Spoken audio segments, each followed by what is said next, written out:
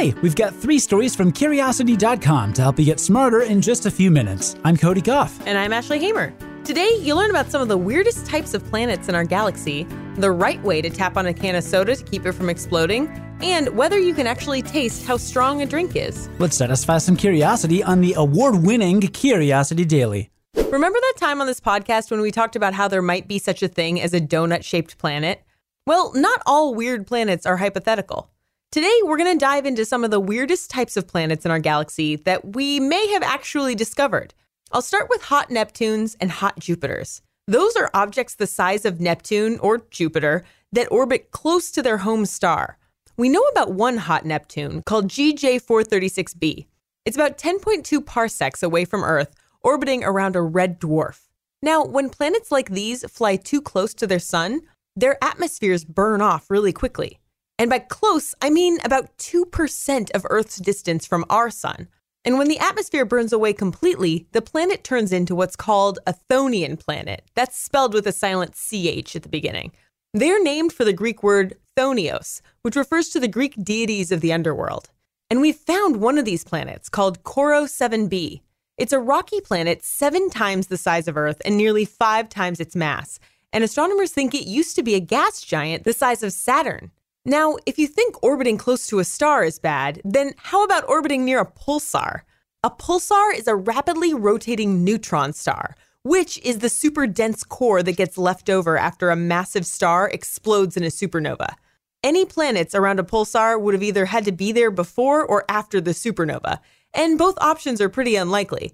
That's why less than 1% of pulsars have been found to host planets. And yet, a pulsar is exactly where we found our first ever exoplanet. Weird, right?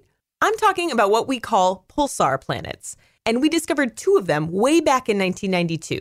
They orbit a pulsar in the Virgo constellation that's about 2,300 light years away. Definitely no weekend trip. You can read about more weird planets in our full write-up on Curiosity.com and on our free Curiosity app for Android and iOS. But here's one more for you. Rogue planets. They don't orbit any star.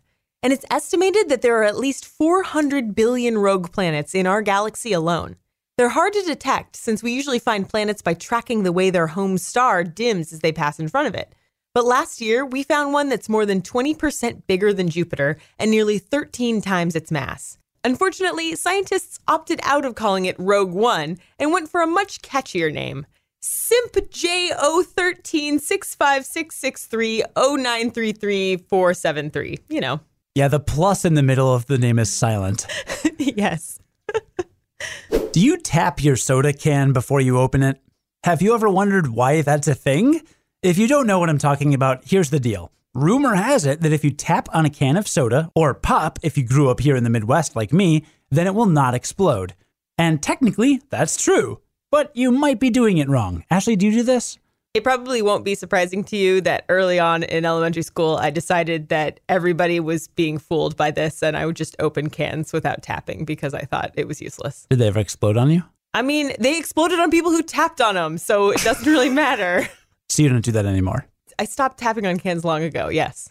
All right. Well, next time I shake up a can, maybe you'll want to change your mind after learning about this story. Well, I hope you don't shake up a can before you give it to me. I probably won't do that. All right, well, I am a can tapper, but I will admit I've been doing it wrong. And I'll explain why you may have been doing it wrong as well listening to this. Before I can explain how the tapping works, you need to understand what makes soda fizz in the first place. Bubbles in soda are made of carbon dioxide gas, or CO2. Cans are pressurized to keep that CO2 fully dissolved in the liquid. Once you open the can, the pressure drops and that lets the CO2 form back into gas, rise up to the top of the liquid, and escape into the surrounding air. It's actually pretty hard for CO2 to form bubbles in an undisturbed can of soda. That's because the liquid's surface tension, combined with the pressure, makes it take a lot of energy for the gas molecules to separate the liquid molecules. But if you shake the can, turbulence creates bubbles. Once a bubble is formed, it's a lot easier for that bubble to get bigger. And that's because the larger the bubble's surface area, the less energy you need to break surface tension and increase the number of molecules inside. Diet sodas fizz even more, by the way, because when they use aspartame for a sweetener, aspartame acts as a surfactant, and it lowers the surface tension of the soda much more than sugar or corn syrup does. With less surface tension, gas dissolved in diet soda needs less energy to form bubbles, and that results in way more foam than full sugar sodas. This brings us back to tapping a soda can. Does it work? Well, it can, but not if you tap the top. See, when turbulence forms bubbles, they tend to stick to the side of the can. The idea is that if you can free those bubbles, they'll rise to the top and form one big bubble. That means when you open the can, that big bubble escapes harmlessly instead of taking a bunch of liquid up with it. So, tap on the sides of your can to try to free those bubbles. That is the secret. If you're fascinated by soda, then we've got some good news. You can actually learn how to make naturally carbonated sodas with some help from today's sponsor, Skillshare. Skillshare is an online learning community for creators with more than 25,000 classes in design, business, and more. With Skillshare, you'll discover countless ways to fuel your curiosity, creativity, and career. And apparently, carbonation. Our soda story made us thirsty, so Cody and I did a quick search on Skillshare and found a class called Let's Make Soda.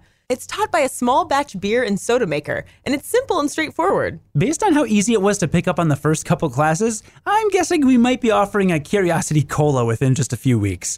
And on Skillshare, you can take classes on way more topics than cooking, like social media marketing, mobile photography, creative writing, or even illustration. And today, you can join the millions of students already learning on Skillshare with a special offer just for Curiosity Daily listeners. Get 2 months of Skillshare for free. That's right. Skillshare is offering Curiosity Daily listeners 2 months of unlimited access to over 25,000 classes for free. To sign up, go to Skillshare.com/curiosity. Again, go to Skillshare.com/curiosity to start your 2 months now. One more time, that's Skillshare.com/curiosity. When it comes to the taste of alcohol, research suggests that most of us are actually pretty bad at telling how strong a drink is. Listen up, because if you think your taste buds know best when it comes to judging the strength of your drinks, then you might want to think again. Are you good at this? I mean, clearly I'm not. But I mean, I feel like this is a really important thing for people to know, because a lot of the time, if you're drinking a drink and you can't taste the alcohol, you're liable to drink way more than you should. Right, because you think, well, there can't be very much in here because I can't taste it. Right. But that's not true. Exactly. So studies done in the 1980s showed that people can't really tell the difference between regular beer, light beer, and even non-alcoholic beer. And a 2013 study showed that wine drinkers couldn't tell the difference in alcohol content in different wines either. But let's focus on mixed drinks, starting with a 2014 study published in the journal Alcoholism, Clinical and Experimental Research. This study found that how well people can distinguish the strength of a cocktail depends on how much alcohol is in it. Roughly 60 to 70% of volunteers could tell the difference between plain orange juice and orange juice with a splash of vodka. And the same number could tell the difference between a Pilsner with 0.5% alcohol and a wheat beer with 5% alcohol.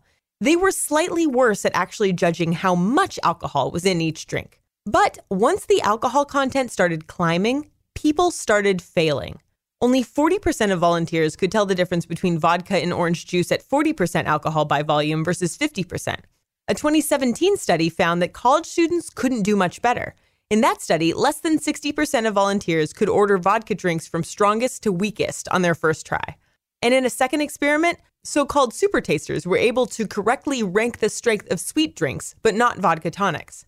When it comes to judging the strength of your drinks, don't trust your taste buds. Instead, take time between drinks to see how they're affecting you, drinking water in the meantime. If you keep a level head, you're more likely to make it a night to remember. That's all for today, but you can keep learning all weekend on Curiosity.com. This weekend, you'll learn about why flashes of light appear on the moon every few hours, the trick to making your bed like a soldier, why you never hear about heart cancer, one verb with more meanings than any other word in English, a cemetery with the world's funniest gravestones, and more. If there's something else you're curious about, then email your question to podcast@curiosity.com. We might answer your question on a future episode. Come hang out with us again Sunday on the award-winning Curiosity Daily and learn something new in just a few minutes. I'm Ashley Hamer. And I'm Cody Goff. Have a great weekend. And stay curious. On the Westwood One Podcast Network.